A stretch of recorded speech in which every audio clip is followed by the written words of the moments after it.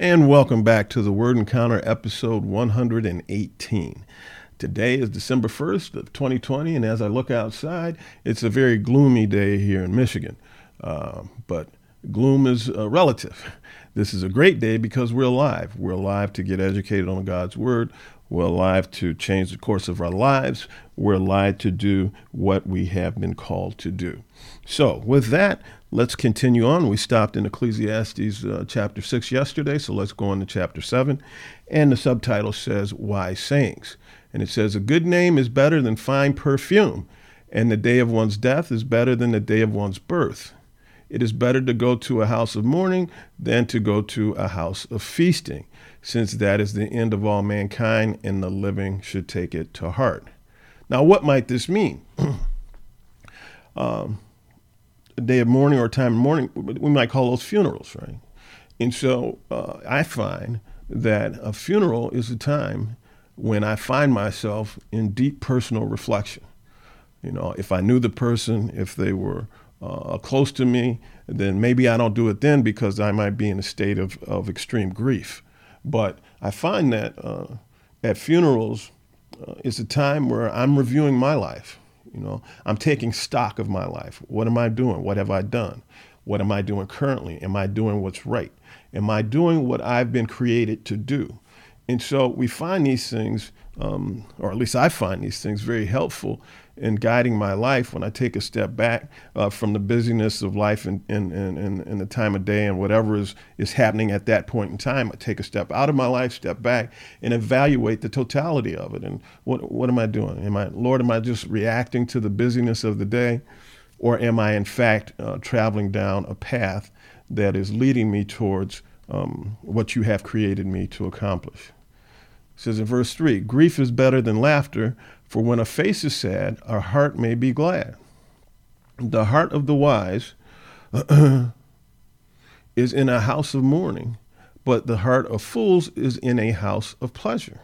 See? It says the heart of the wise is in a house of mourning. And so, like I was saying before, in a funeral situation, when we're in that grief, when we're mourning, most people, I think, really take that time not only to try and address their grief, but to evaluate things, to ask themselves some important questions, you know, to take some time out from the busyness of their schedules and say, okay, what's going on here?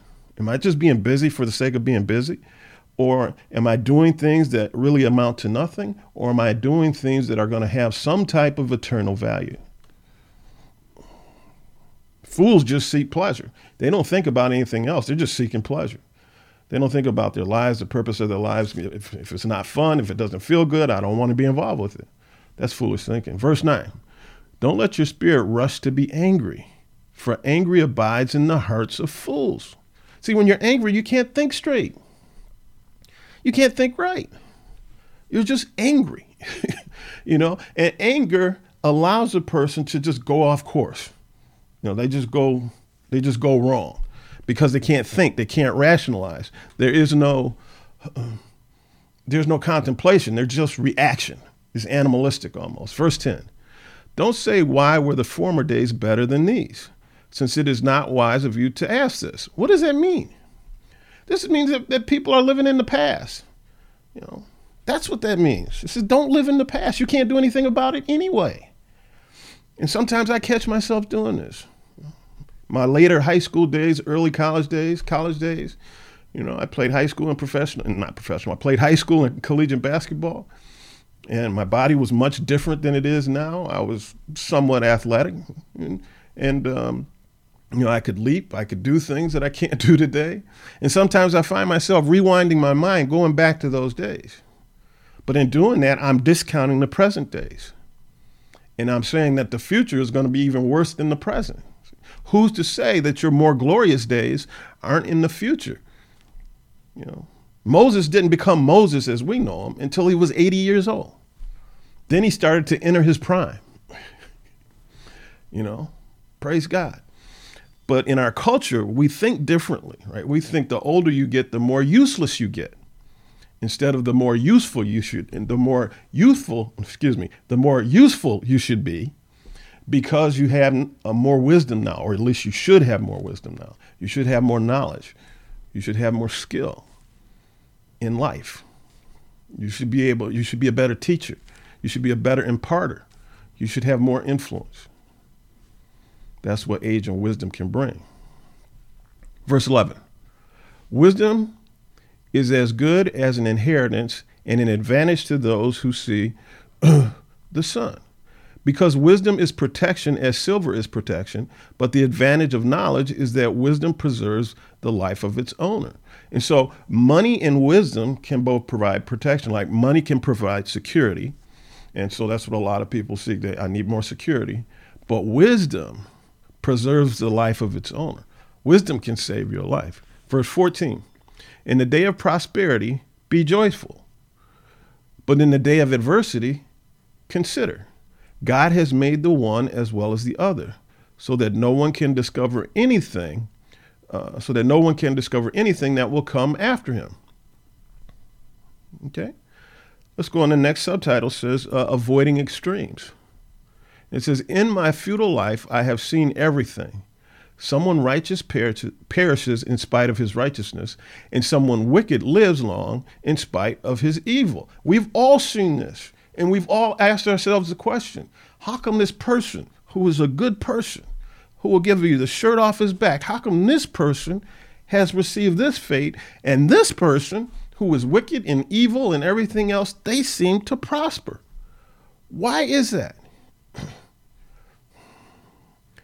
I believe the fallacy of our thinking is that we have a scale of importance. We have this scale. And on this scale are things that we consider to be important, prosperity, life, so on and so forth. And we evaluate things against this scale. And if something doesn't register as good on our scale, then we think it's evil. We think it's not good. If something registers as bad on our scale, then we think it's evil and not good. The problem is God's spectrum, God's scale is different than our scale. And he evaluates things differently because he knows more than we do. So some things that we may consider tragic, he doesn't.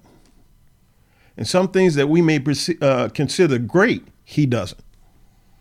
And so our scales are off. And so therefore we can come to different conclusions. Verse 16, don't be excessively righteous and don't be overly wise. Why should you destroy yourself? What does this mean? How can one be excessively righteous and overly wise? You and I both know people who have an air about themselves. An air of what? An air of spiritual superiority. Holier than thou. And so they carry themselves in a way that is patronizing to others spiritually. And they make you feel a certain way. They make you feel that they walk in the heavenlies, and therefore you are unable to deal with them because they are so heavenly. They are so righteous. The word says that we all fall short of the glory of God. It says no man, not one, is righteous. In other words, totally righteous. Only Jesus. Only Jesus. Nobody else that has been born since the beginning of time has been 100% righteous 100% of the time.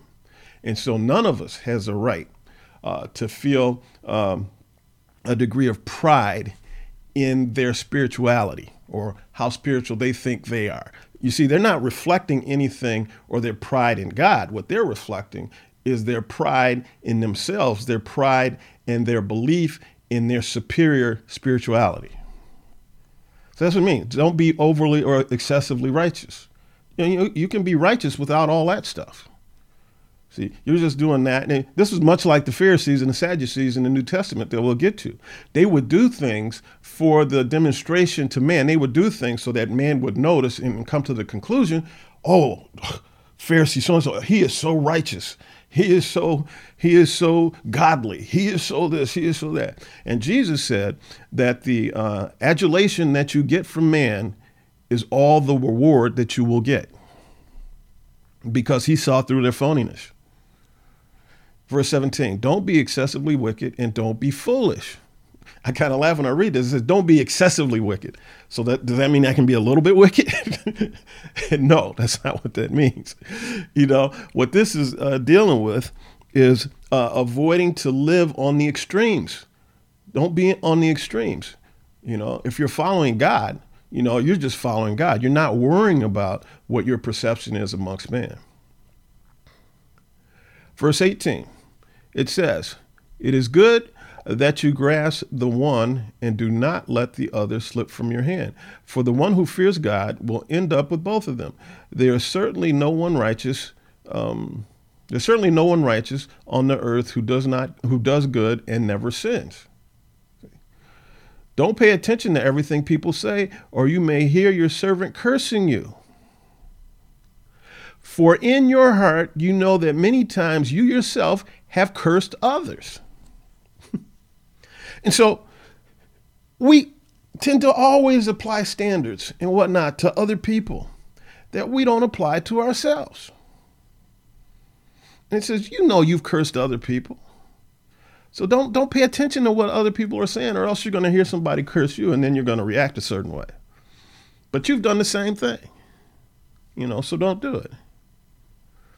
The next section says what the teacher found. In verse 23, I have tested all this by wisdom and resolved, I will be wise, but it was beyond me. What exists is beyond reach and very deep. So you see, Solomon's saying, I'm trying to find this thing called wisdom, but it's beyond me. Its reach is very deep. Who can discover it? Verse 25, I turn my thoughts to know, explore and examine wisdom and an explanation for things. See, Solomon was looking to understand things and to know that wickedness is stupidity and folly is madness. So that's one thing that he found. As he was searching the heavens and the earth for this thing called wisdom, what he discovered was that wickedness was stupidity and folly is madness. That was one thing. Verse 26. The next one is interesting. He says, and I find more bitter than death the woman who is a trap. Her heart a net and her hands chains. The one who pleases God will escape her, but the sinner will be captured. By her. So we see that in Proverbs. There were a lot of proverbs with regard to extramarital affairs, with regard to illicit sex, with regard, and so Solomon's just continuing on that thing. And so he says, wickedness I found is awful, basically, and to be snared by a woman or a woman to be snared by a man, that's another thing that I found to be wrong, to be heinous, basically. And so he searched the world for wisdom, and those are the two things that he's identifying here. I find that to be interesting.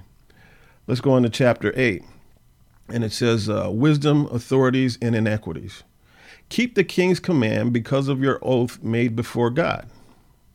For the king's word is authoritative, and who can say to him, "What are you doing?" See, so the king's word is authoritative, and nobody can say to the king, "Okay, what are you doing?" So what this is saying is talking about authorities. Now we don't have kings and whatnot, but we do have our laws. We have government, and so this is talking about essentially obeying government. This is talking about following laws, and it says, you can't say, what are you doing? Go to the government. You've been caught doing something wrong. You can't say, okay, what are you doing? No, you've been caught doing something wrong. And it says in verse 5, the one who keeps a command, or we could say the one who keeps a law, will not experience anything harmful. And a wise heart knows the right time and procedure. So if you've been caught doing something wrong and you've been doing something wrong, you need to address that. You need to address that in the proper way, in the proper manner that the law has provided for you to address it. Yet in verse 7, yet no one knows what will happen, because who can tell him what will happen? Nobody knows the future. It's just saying here, just look, follow the laws. Be a good citizen, follow the laws. And it says in verse 8, it says, no one has authority over the wind to restrain it, and there is no authority over the day of death. No one is discharged during battle, and wickedness will not allow those who practice it to escape. Once you start going down that path of wickedness, trying to get off that path, in many cases, is practically impossible.